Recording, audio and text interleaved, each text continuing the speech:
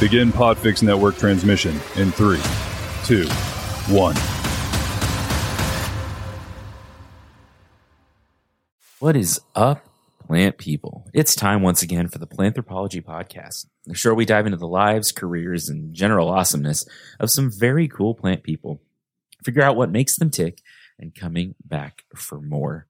I'm Vikram Baliga, your host and your humble guide in this journey through the plant sciences. And as always, my friends, I'm so excited to be with you today.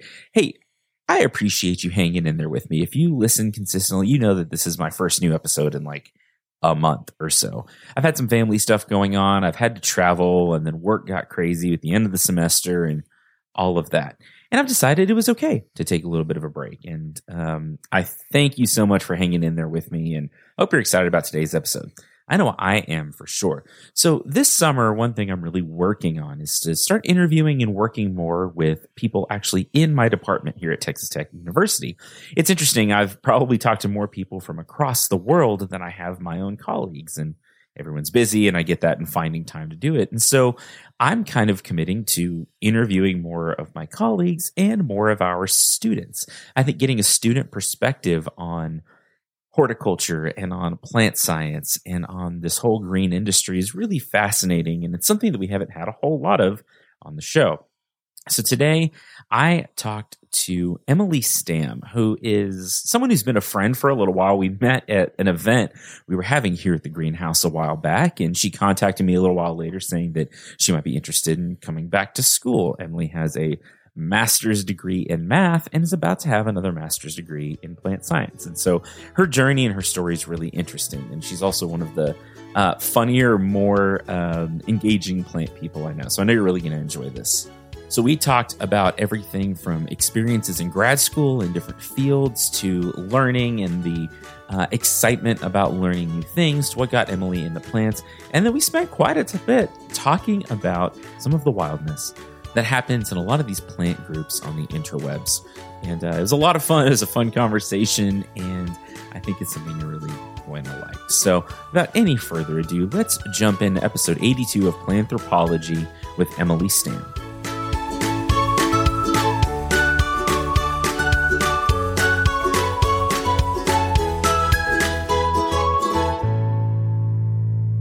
So in fact, like some of this conversation about how the interview is normally a cold open, maybe how the interview starts. It's okay. I'm a professional. I don't know if you knew that. Yes. I know y'all can't see her face, but there was a question mark on it.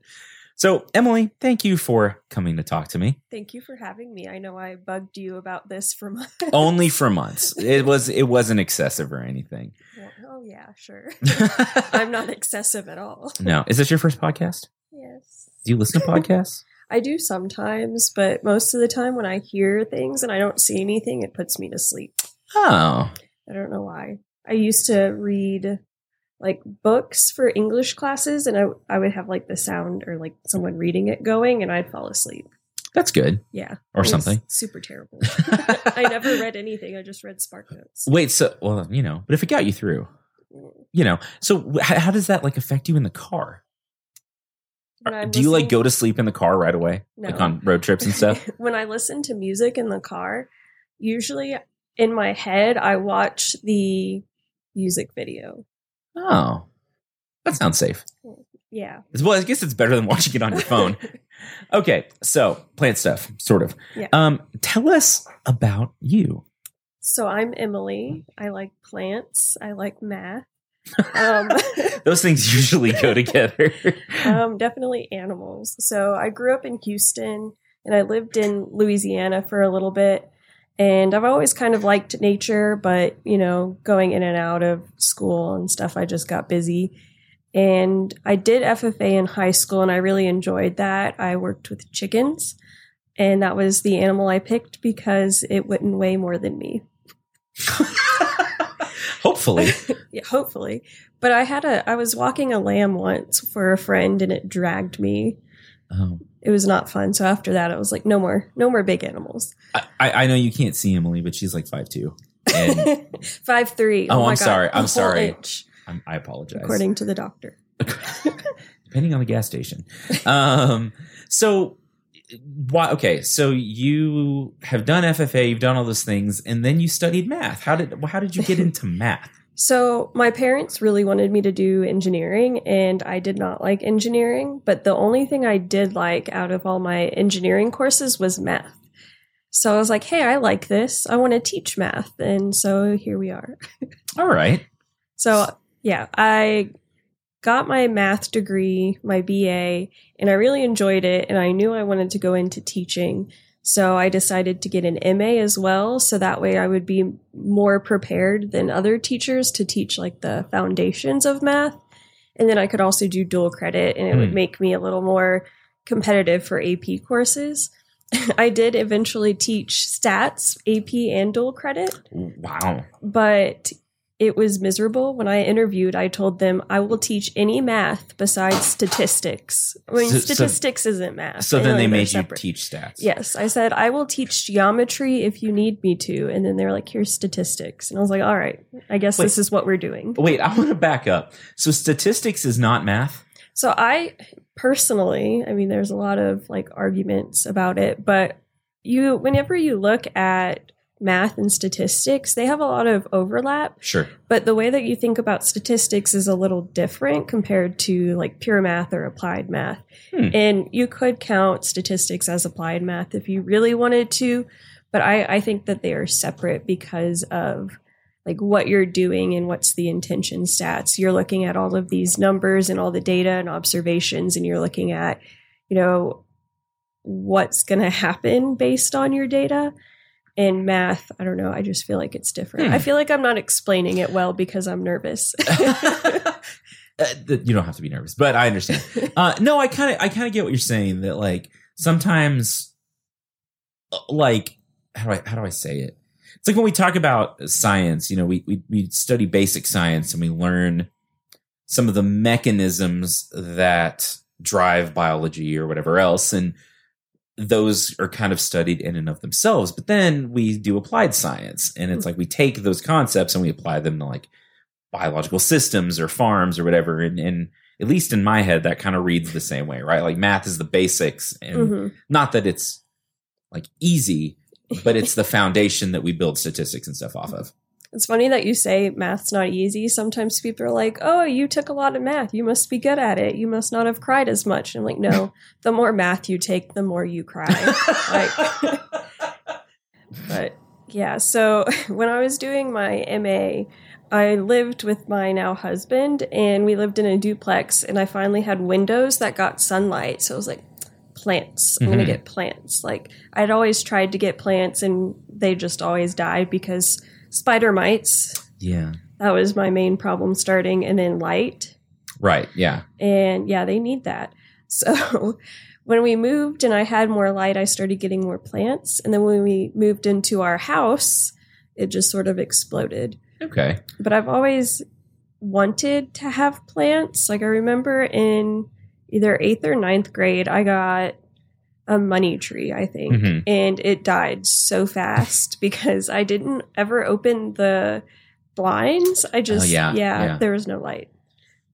That'll do it. Yeah, they need it. Well, and I think that is a common like plant mistake is, we give out succulents as door prizes and all kinds of things. And those are mostly full sun, or if not full sun, like heavy sun plants. And then people like take it and put it on their desk in a basement office or whatever. And then it's like everyone says succulents are easy to keep alive. And I can't. Well, if you can give them enough light and you don't water them too much, they're fine. And the other thing is people sometimes give their plants too much light, and that also can stress them out. Like I have lights on my plant shelves, and I definitely had way too much light, and all of my plants were struggling. And as soon as I cut back on the light, just like night and day, literally, but also figuratively with the plants. You didn't even mean that to be a pun, and I like it. So, okay, now you are finishing up. You're almost done. I'm almost done. You're almost done. Your master's in plant and soil science. What drove you to that?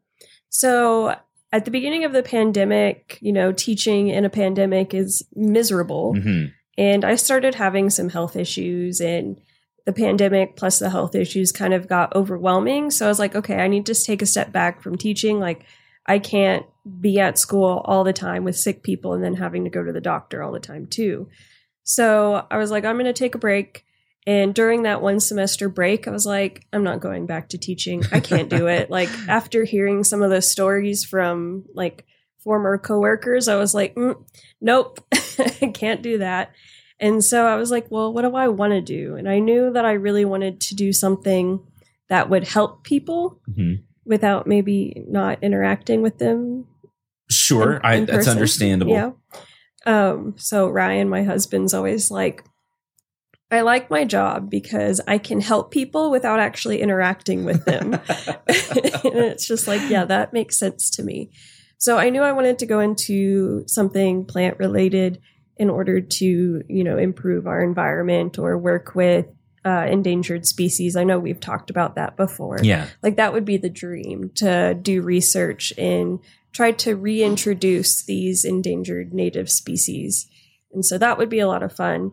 And while it may not seem like that's helping people, I think it is indirectly, because, I mean, if we have all of these species that go extinct, what are we going to do if we need those plants?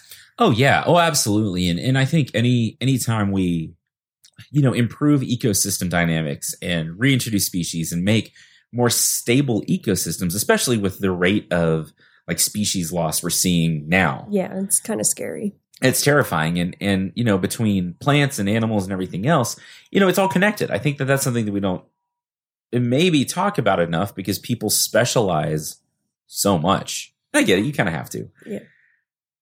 But when certain links in these ecosystems and food chains start dying, whether it's a plant that serves as like a food source or an animal that controls the population of a plant or whatever, like, all these things are related.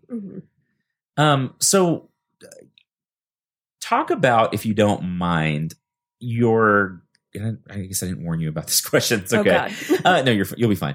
Talk about your grad school experience, because that's something that, like, I haven't gotten to talk to a lot of like current studying active grad students on the show. I talk to a lot of people that are on the other side of their master's or their PhD, and you kind of forget after a while, and it's like, oh, it wasn't that bad, blah, blah, blah. Not that I want you to be like, it's the worst thing I've ever done. I'll but talk about your experience. How has this been maybe compared to your previous masters, and just like, have you enjoyed it? Just tell us about it a little bit. So I have enjoyed the horticulture masters because it is challenging.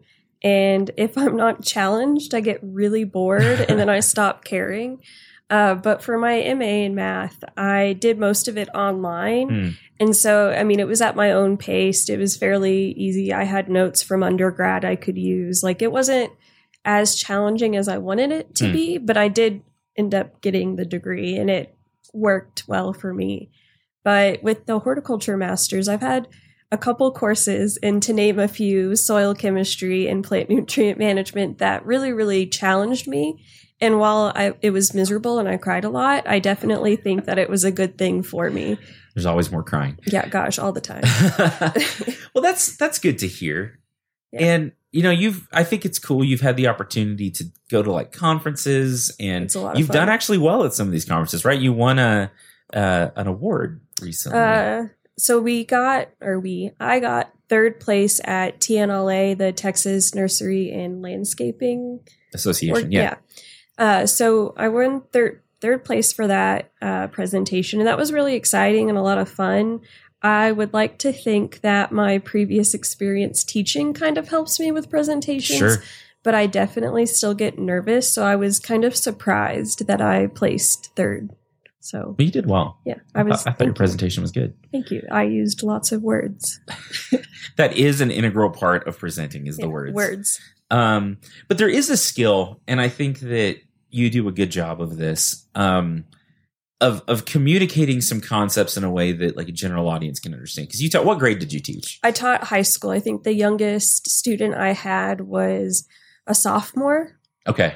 But mostly juniors and seniors. So you have to figure out a way to take concepts that are challenging and complex and sort of distill it in a way that, a student can understand without maybe compromising what you're trying to say. And that is like, some people just kind of have it.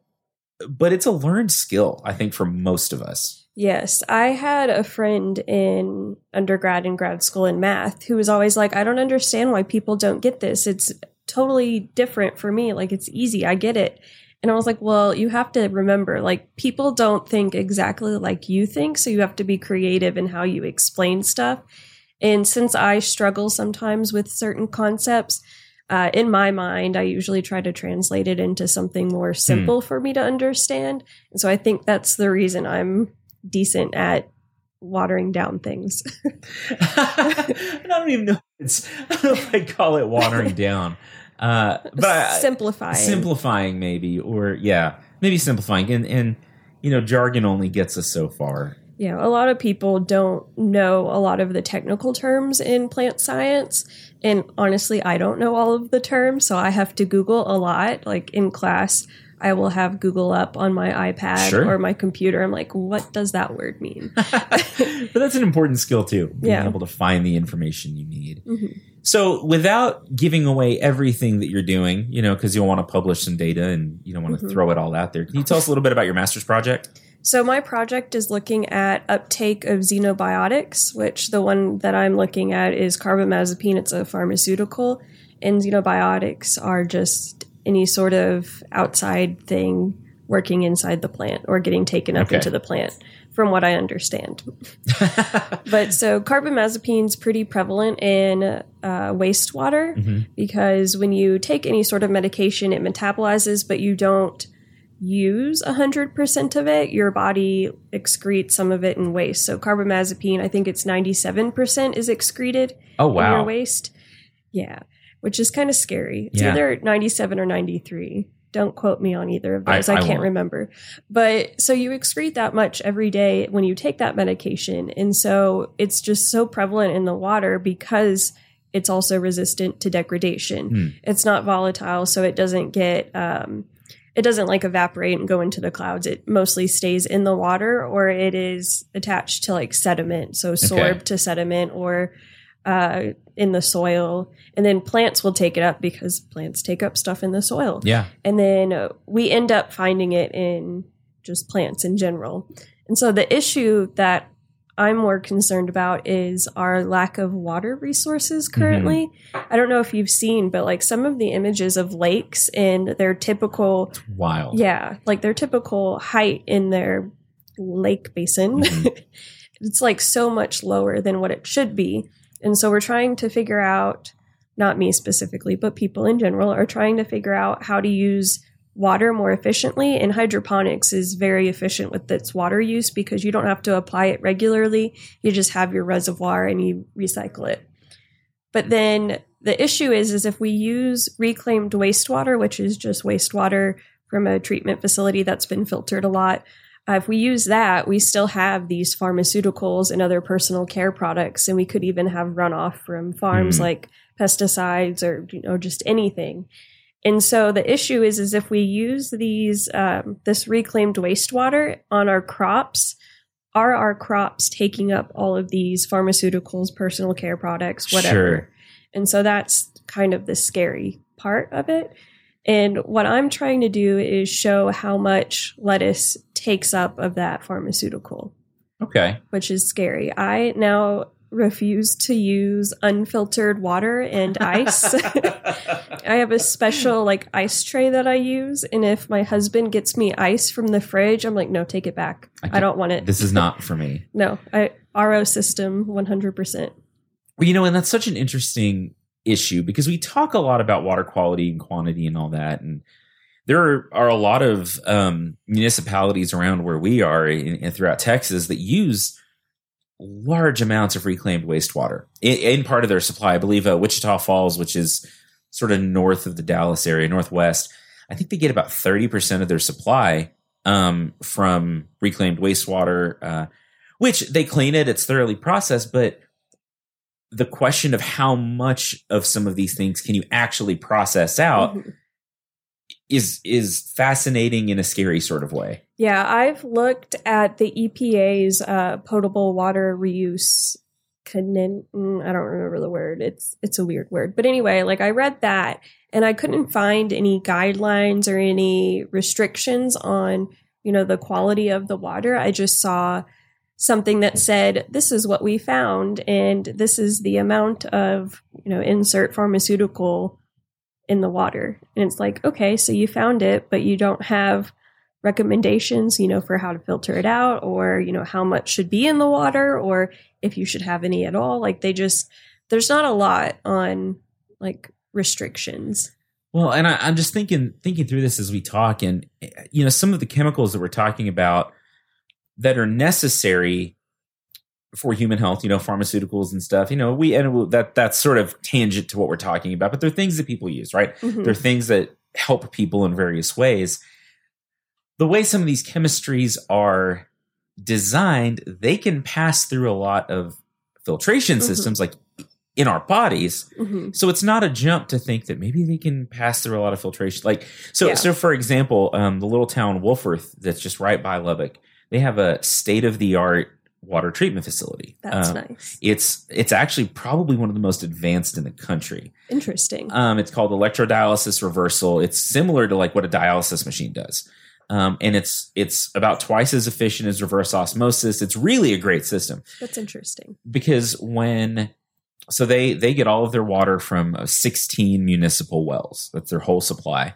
They're not tied into the big system that Lubbock is. And for those of you out there listening, don't worry too much about the locations. That doesn't matter for what So all water has heavy metals and arsenic and all kinds of things in it, right? Lots of fun stuff. Lots of fun stuff. And it's what levels are they acceptable for human consumption at?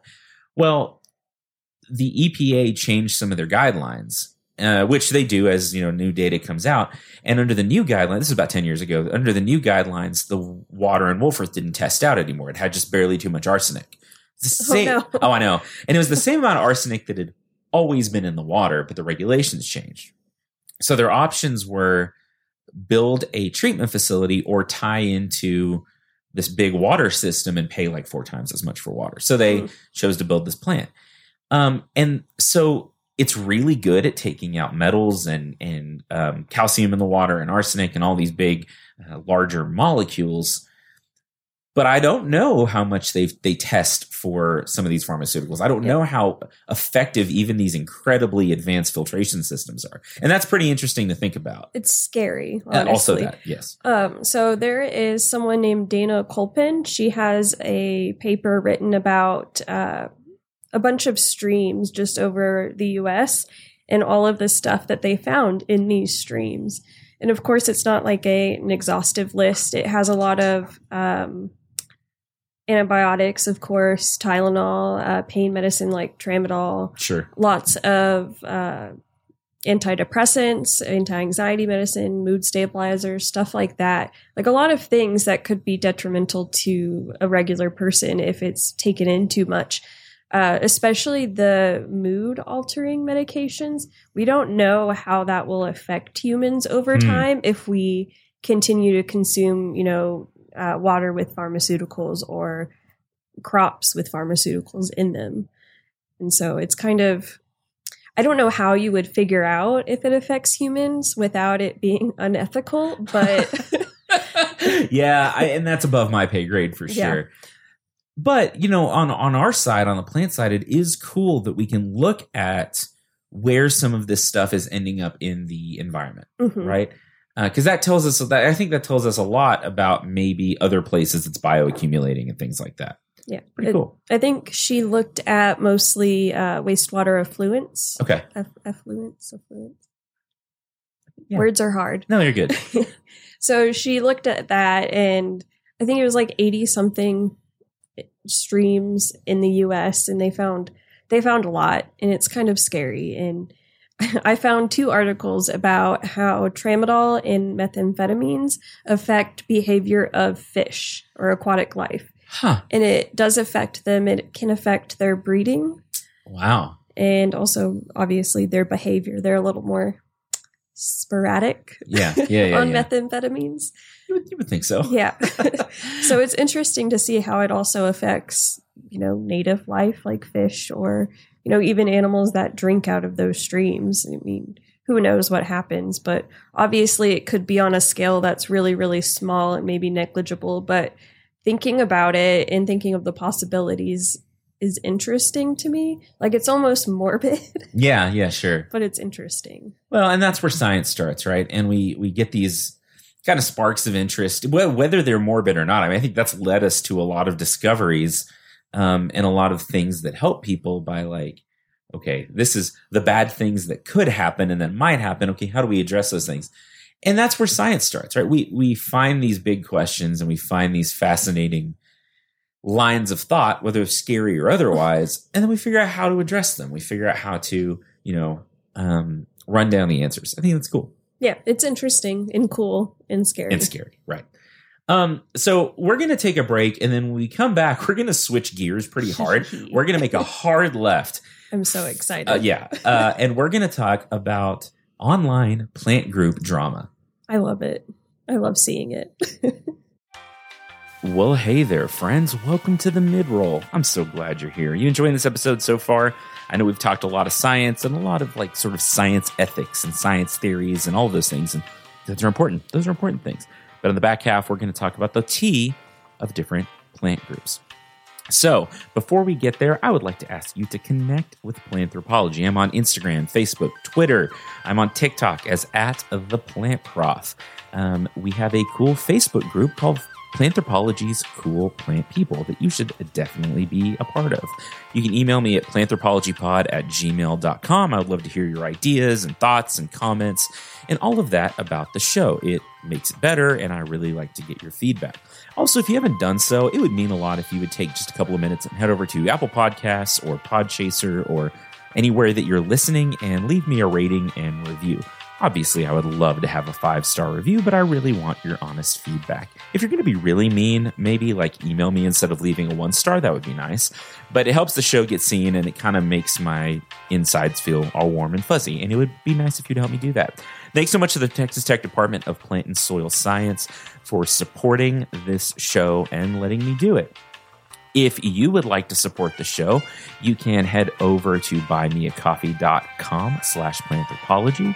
And for the price of a coffee, you'll buy me a coffee. You can also head to my Redbubble store. You can get there by going to planthropologypod.com and clicking on merch. And there's cool stickers and hats and t-shirts and all kinds of great stuff. I'll be adding more different products over the summer. So it should be a lot of fun. And I would really appreciate you checking it out.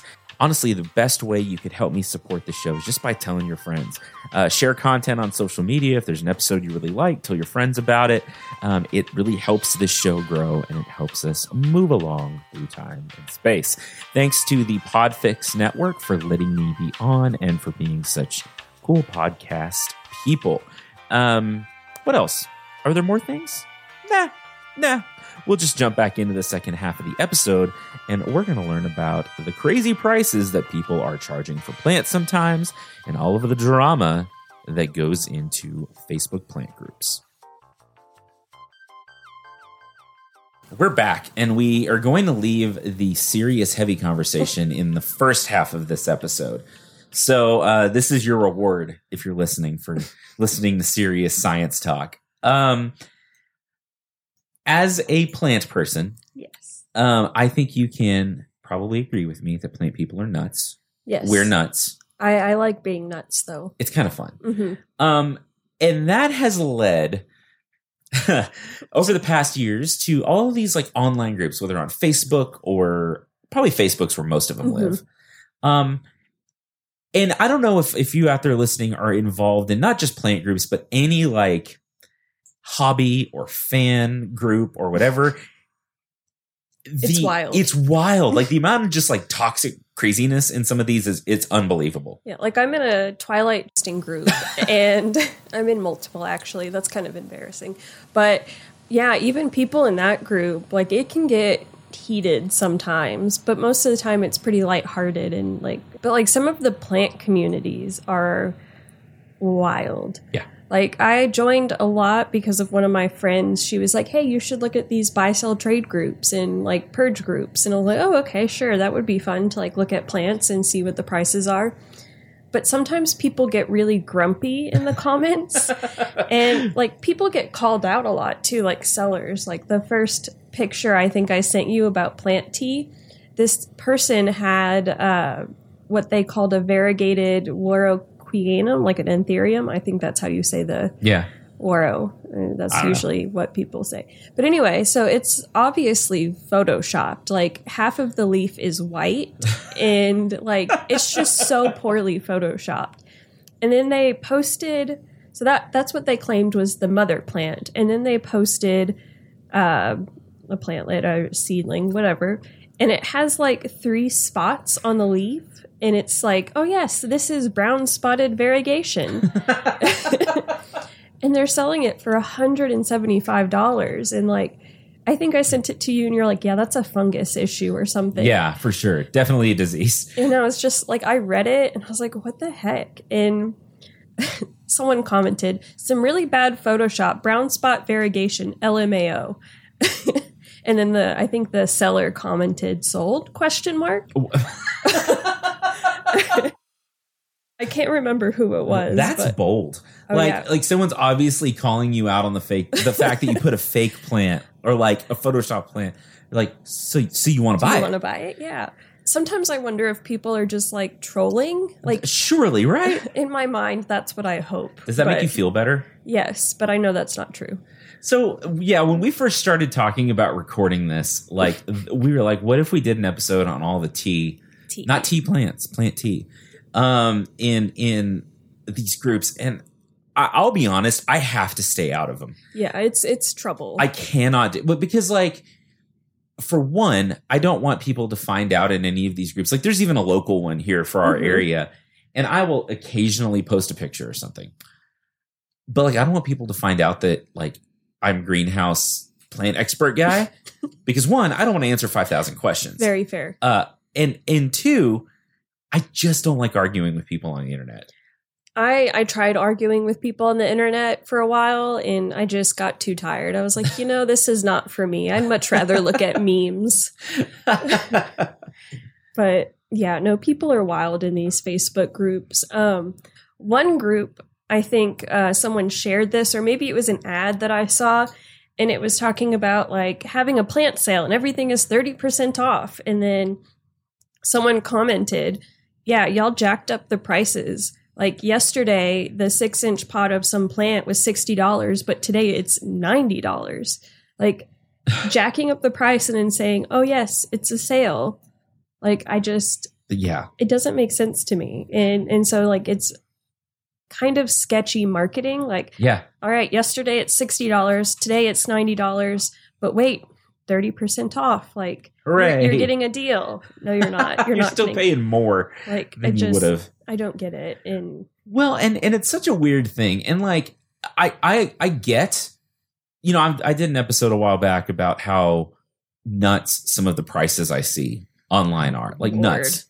And like, I get that things are worth what people are willing to pay for them. I understand that. That makes sense to me. It's the market. Yeah. But that being said, like, it's not that hard to propagate plants. It's just not. No. And I don't begrudge anyone like wanting to make a few extra bucks on their plants. I think that's great. I think that's a good market. It puts cash in people's pockets, especially in cases where people need maybe an escape or something. An escape or a source of cash that is kind of just theirs. And I did a TikTok on this one time, and someone mentioned like, this is a great sort of business for like women in abusive relationships because it's mostly a cash business. It's something that you can like, you're for growing plants anyway. It's hard to know like, and I think that's awesome. But like, then you look at some of the prices on these things, like your photoshopped anthuriums. $175 for fungal leaf. Like people like fungus. I don't know. Ugh, gross. But yeah, no, it's wild. Like, I saw a TikTok of this girl explaining that she bought this plant for like, I want to say like $2,000 or something crazy. And then she propagated it a bunch and she ended up making $8,000 off of it. Oh. And I was like, holy cow. Like, I see why people want to increase their prices that much, but I don't understand buying something that expensive because plants will die. Oh, yeah. Like they just sometimes are like, no, you gave me the wrong type of water. I'm dead. I'm sorry. I'm leaving. Yeah. You forgot to water me today. Instead So of- it was your last chance. You're out of time. Yeah. If you have that kind of money, I'm jealous. Yes. But also, like, are you single? Do you need like a girlfriend who will willingly spend money on plants for you? Like, yes, thank you. I will do that. But that's more than my rent for like 2 months when I lived alone. Oh, yeah. Like maybe 3 months. Well, and oh, yeah, no. And like I look in some of these groups and I'm like, that is a node from like a Monstera alba or something. And I'm like, $1,500 for like an unrooted node. It's just like, crazy. That's a couple of months of rent. That's like 3 car payments. It's ridiculous. It's a lot. I just pulled up a picture. Marble mint variegated Adansonii, so it's a Monstera. They're $80 each, and it looks like these cuttings, they have one node, and they range from like 3 inches to like 4 or 5 inches. No leaves, just a node. So nothing. For those of you that don't know what we're talking about, like on some of these plants, and it's not true on all of the ones, like all interior plants, but on a lot of like Monsteras and other plants in that family, like they grow these big, thick stems and they have nodes on them. And a node is a point of like leaf growth or stem growth or root growth. And so they'll get sold without a leaf. And essentially you'll pay $85 and someone will, it's crazy, like send you something that looks like a little piece of ginger. And you're like, I'm going to try to grow this. Yeah, I sent you something, and I think you called it a worm or something. It's like a... Oh, yeah. It looks like a little cocoon or something. It's weird looking, but it's a variegated pink princess philodendron, which that's kind of redundant. It's a pink princess philodendron, and it's literally like 2 inches long, and it just has nodes and nothing else, and it's $40. I could imagine buying like a small plant for $40. Sure. But a whole node, like, it's unpredictable, I feel like. Like, you could give it the perfect conditions, but if it just does not want to live, it will not live. Well, and you never know how they were cut. You don't know how those cuttings were collected. And another thing that I think it's important to talk about is that you never know if they're going to stay really true to type. Yes. And depending on how much variegation is on the stem, that's how you know how much variegation you'll get out of the leaves. So if you have one leaf that's very variegated... highly variegated, maybe that's a better way to say it. When you have those nodes and leaves that are highly variegated, and the next leaf is green and there's no variegation, you can cut back to the last variegated leaf, and then hopefully that'll make it grow more variegated leaves. And so there's that option. But like if you get a node and you don't get to pick the node, like what if you don't get what you paid for? Yeah. Like it just doesn't make sense to me unless you're able to pick specific nodes. And I think you sent me a video of, I think it was actually a company selling them. I don't remember if it was a company or something. And it was... Is it this? It was like a pink one. I don't remember if it was that one specifically. But it was like they were selling this product. Maybe somebody else sent it to me. Yes, that was it. Okay. That was it. And like, so the picture she showed me had leaves that were like half pink and half green. And it's another pink princess. And it's not stable. That is not a stable trait. No. So the pink princess philodendrons, I think, are known for being very weird with their variegation. They're just not very predictable. And you could get like a beautiful, beautiful pink leaf with green in it, speckled everywhere. But then the next leaf will turn out dark green. Yeah. Like I don't know what it is about this specific plant, but it just doesn't always produce the beautiful variegated leaves that you see. And the picture I sent Vikram was on Walmart's website, and the prices ranged from $170 to $340 for this. I don't know what size it is, but it doesn't look like a very big plant. It doesn't say like what size pot, but like $340 for possible variegation. I don't know. And if you grow it outside, I've heard that helps it better. Like I saw someone who had it growing like in the ground, going up a tree, and it was beautiful. Interesting. But like inside, you don't give it the perfect conditions, I guess. And it's like, no. Nope. You spent all this money, and I am not going to give you what you want. I would also like to talk about, you're doing a cool experiment, or I don't know if experiment's the right word, but Yeah, no, I'm going to call it an experiment. It's science. You're doing science. In I mean, I'm not writing anything down. It's so, still science. Okay. It's still an experiment. Where you bought some tissue cultured plants. And there's a lot of controversy over tissue cultured plants in these plant markets. Can you talk about that a little bit? It's wild. Every time I see something like about tissue culture, it just gets me all heated. And I have a friend who actually did tissue culture in his undergrad. And I've told him about it a couple of times. He's like, no, I can't hear anymore. That makes me mad. I don't want to hear anything. But people will like post on these buy-sell trade groups and they'll say, hey, I want this plant, but I do not want tissue culture, which is wild to me because a lot of our plants come from tissue cultured plants. Yeah. And if they're not regular like cuttings, I'm sure the stock plant of it in the past was tissue culture. Sure. I think it's highly likely. But the plant that brought up all of this stuff about tissue culture was the Rhaphidophora tetrasperma.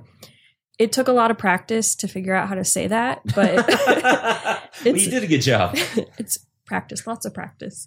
But this plant, people were noticing that when they went to the store, their cuttings or their small plants that they got from like a small grower were different than the ones at Home Depot. So the plants at like Home Depot, Lowe's, whatever, the big box stores, they weren't showing the ridges on the leaves like the ones that people got either from cuttings or like an older plant. And so people were saying like the stock plant that created these tissue culture plants is inferior to the cutting or the plant from a cutting that I have.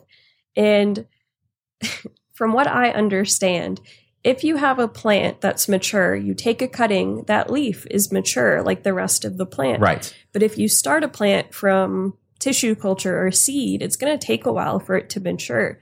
So these mature Rhaphidophora tetraspermas had the lines on them or the ridges, whatever you want to call them, but the tissue cultures didn't because they were not mature yet. And so people are like, no, it's not as good. I don't want tissue culture, which I get. You want a mature plant, but literally it's the same plant. You just have to wait for it to grow. And people will pay out of the butt for these non-tissue culture plants. But it just, I don't think they understand the science behind it. They just think, okay, this is a different propagation method. It's not the same as the one I'm used to. It doesn't give me the mature plant as fast as I want it to. So that one's not as good. And like, I get that, wanting a mature plant. Sure. But like, that's how plants grow. They mature over time. Well, and it's important. I think it's important to think about this in terms of, no, I totally agree with you.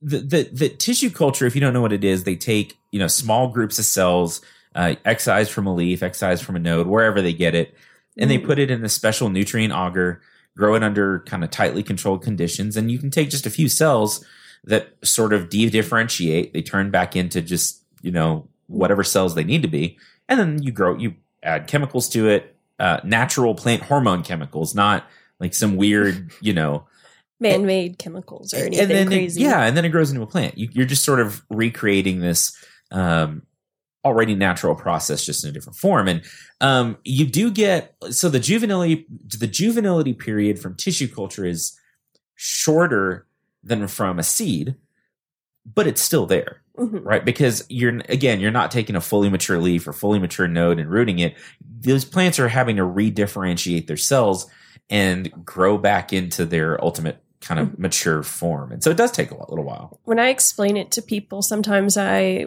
reference, in vitro fertilization. Sure. It's a similar idea. We're trying to grow a plant out of a couple cells. So you have the egg and the sperm and you grow an embryo out of that, and it's in a sterile environment. So usually when I tell people that, they're like, oh, okay, that makes more sense, because I think all the plant info is a little confusing sometimes. It can be, and it's different than, what people do. And it is interesting though, and I think part of it too, at least this is how it strikes me, and I'd like to get your take on it too, that in any kind of niche market, scarcity, whether it's real or whether it is sort of manufactured, is what drives the prices up, right? Absolutely. The fact that, there's not a whole lot of this like variegated whatever it is, means that I can charge a lot of money for it. Yes. And with tissue culture, you can make a whole bunch of plants really fast and really inexpensively. Out of just a couple small cells from whatever plant. Yeah. And so I wonder, it seems to me that some of the objection to it is people that maybe don't understand it, or and if you want a mature plant, that's fine. We're not telling anyone like don't go buy a node or a rooted leaf or whatever. And some of it too, it feels like is people that just want to keep the market scarce. Yes, and I think in addition to people wanting a mature plant versus a immature plant, price definitely affects the plant market 100%.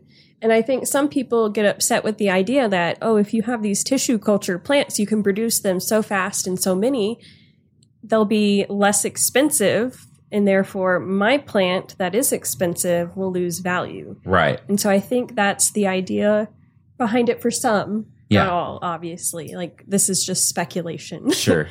But it just bothers me that people use the word rare in order to drive up the price of their plant. Yeah. If your plant is actually rare, you should not have it. Like, right?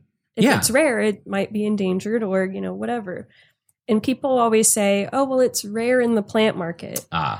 But like, it's a buzzword. Like I see so many Etsy listings and it's like rare philodendron, Brazil. And I'm like, I got that at Target or like Home Depot for Lowe's. like $9. Yeah, like that's not rare. Yeah. And so they just use these buzzwords to drive up their prices and make it seem more desirable. Yeah. And I think that's what really bothers me. And in like the misinformation about tissue culture, about how people say it's a more inferior plant than whatever else they want, like the mature cutting.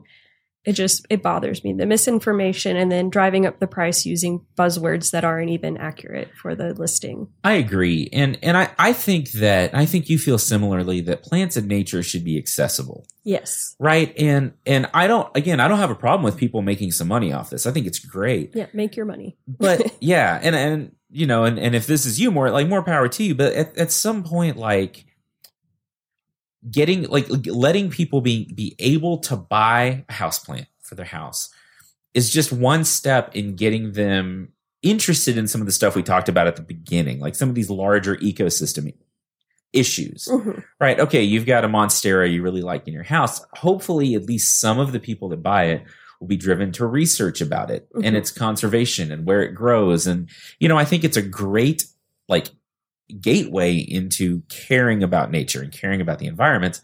But if things are so expensive that people can't buy it, it doesn't feel like we're trying to make nature accessible. It feels like we're just taking this big capitalist sort of track on nature like we've done for everything else. Yeah. And it feels kind of gross to me. But no, I think it's an interesting conversation to at least start that this, the plant trade is not new, right? Mm-hmm. We've been trading plants for thousands of years, from ancient Egypt to it's not new, but it kind of has had a resurgence in sort of the Instagram generation, right? Heck yes. Plant Instagram, plant TikToks, everything's all aesthetic all the time and blah, blah, blah. And that's how I made a lot of my friends on Instagram. And I think that's how we kind of met. Yeah. Yeah, maybe so. Because I think I bothered you on Instagram. I was like, hello, let's be friends.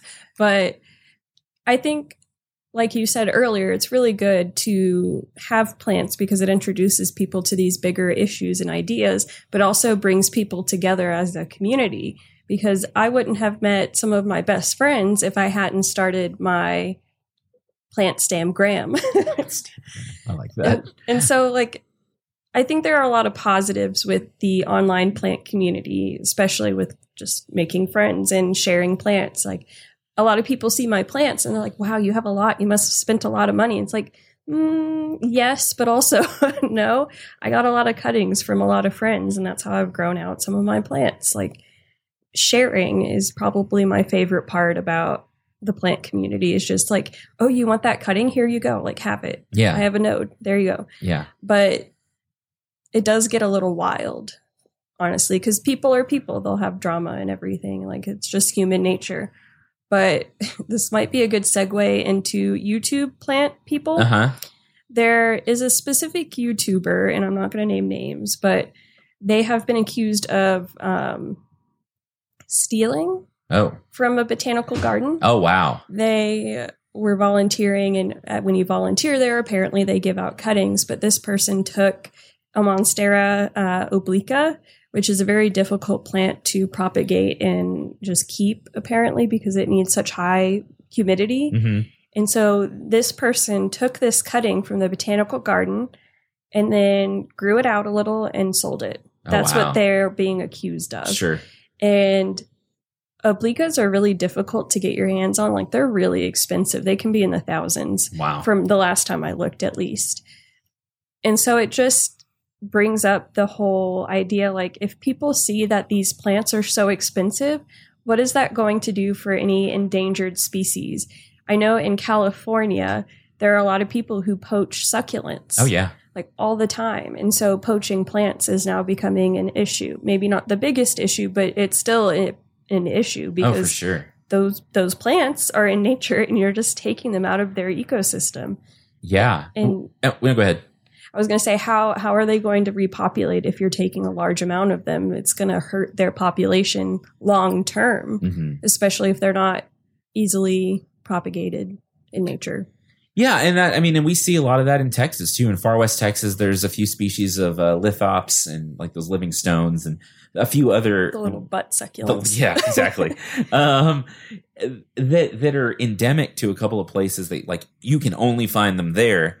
And so, yeah, people go dig them up and sell them, and for like hundreds or thousands of dollars, nationally and internationally. It's ridiculous. And it's like, yeah. So for one, if it needs to be said, don't steal stuff. Yes, that's not cool. Don't do it. And we've had issues here at the greenhouse of people coming in and like taking cuttings of stuff, and you can tell because you'll walk in and like, there was more plant here yesterday, right? And not that we have like a super rare collection or anything, but still, like, if you're at a botanical garden, don't touch anything. Don't touch anything. Just look with your faces. And like, these botanical gardens, and I don't think I'm overstating this, are some of the last chances for some species of plants, right? They are a well-run botanical garden is a conservatory or a conservation effort for a lot of very rare species, in the same way that some well-run zoos are for animals, right? Mm-hmm. Like, these animals are not surviving in the wild. We want to keep them around. Same with plants. So by going and like taking a leaf, taking a cutting, you may be taking away from a very, very limited supply of genetics that when it's gone, it's gone. Mm-hmm. It's wild. I don't understand the idea behind stealing from like a public garden or like a botanical garden. Like, they're there to educate people and show people how beautiful these plants are and why it's important for them to keep growing. And it makes me sad, like, big time. But it does remind me, apparently my grandpa was in Alabama or something, driving around, like coming home from a business trip or something. I don't know. And he saw some bushes on the side of the road, and he dug them up and brought them home. And I think they're still growing outside my granny's house. Wow. That is what my parents told me. I obviously was not there, but like that story makes me laugh, but it is like a bad thing to do. It's not okay. Like, you don't steal plants from public spaces, or it just, I don't know. Yeah. It makes me sad. Very sad. So yeah, don't do that. And if you have cool plants, like, awesome. Take pictures of them, share them with your friends, all that. Like, I think that overall these markets and all these efforts are a net good. I still think that the popular, like, I've never been cool before. I'm probably still not cool now. I think you're cool. Oh, that's sweet. You're welcome. But like, when I started studying plants, and of course it's been a while, people are like, why? Like, that's not cool. But in the last 10 years, like, plants have become really popular. Very popular. All over the internet, with a lot of different people. And people that you would never think would keep houseplants are keeping really cool houseplants, right? Yes. And that's a good thing. Like, getting people in interested is a good thing. But let's and I've said this before, but I think plant people are nature people in general, and we sometimes are hard on different industries and groups, and a lot of times rightfully so.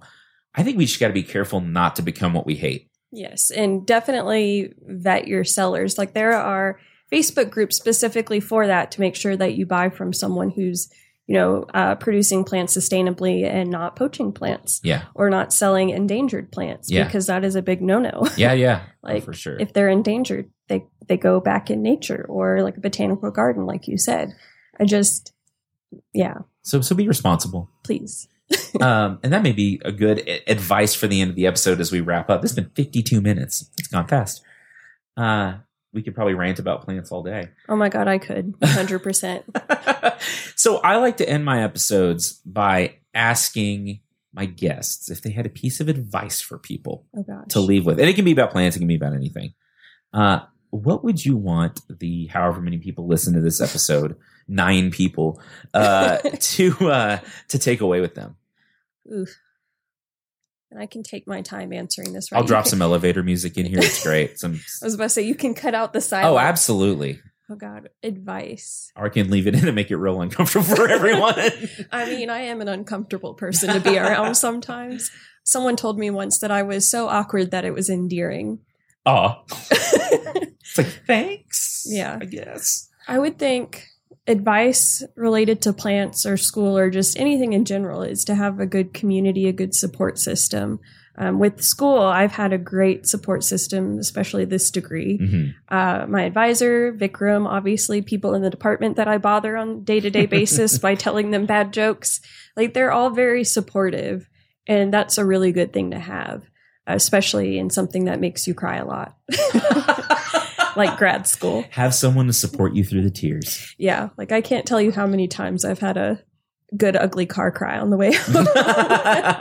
And I'm not saying that like grad school makes you cry a lot. It's just that the stress surrounding it is just overwhelming. And I cry a lot anyway. So, but also related to plants, having a good support system and community is amazing. Like I said earlier, I've met a lot of really good friends, and I'm pretty sure these are going to be either long-term friends or lifelong friends. Like, I haven't met some of these girls in my group, but like, I consider them best friends. Yeah. And I think that's really great that now that we have this big internet-wide plant community, you can find friends and just people to share your enjoyment with plants about. That's cool. I like that. I like plants and That's people awesome. sometimes. Yeah.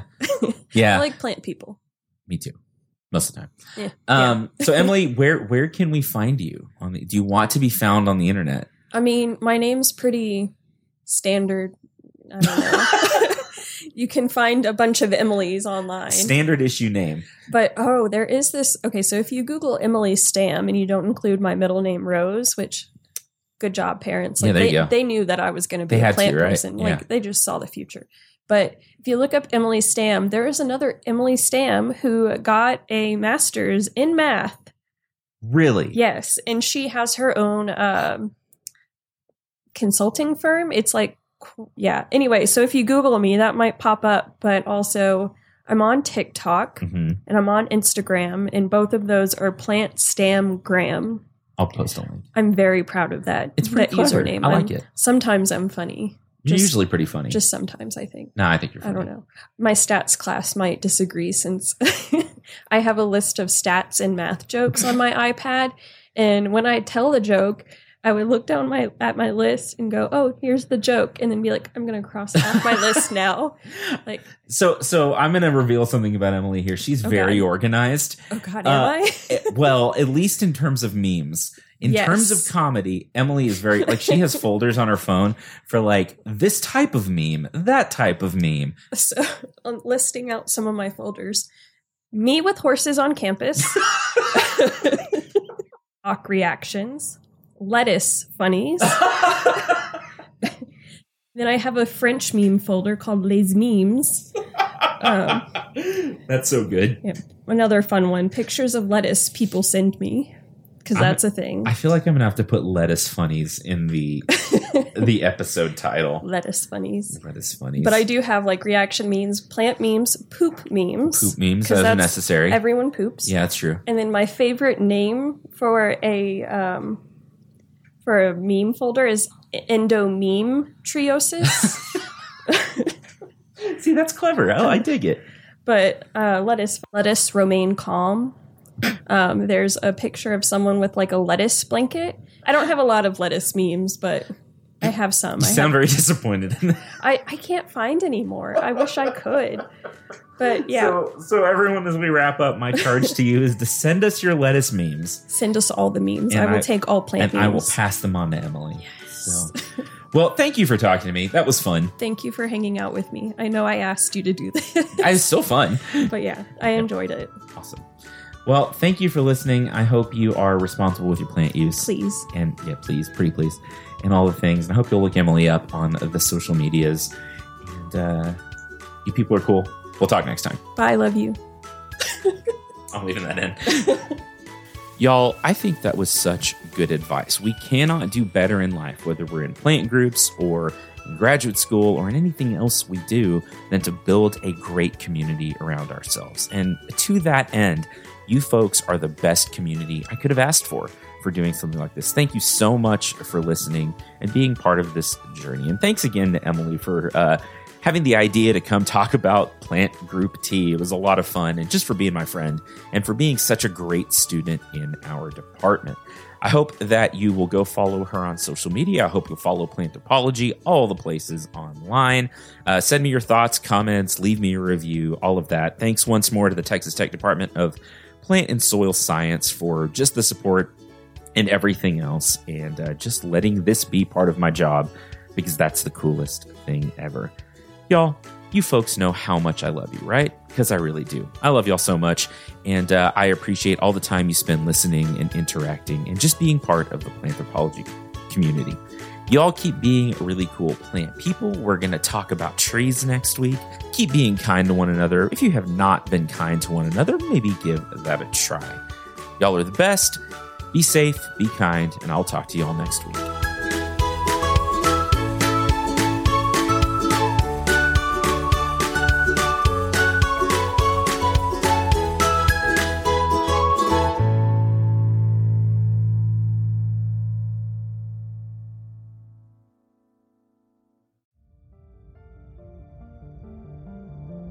You've been listening to a podcast of the Podfix Network. Discover more audible gems like this at podfixnetwork.com.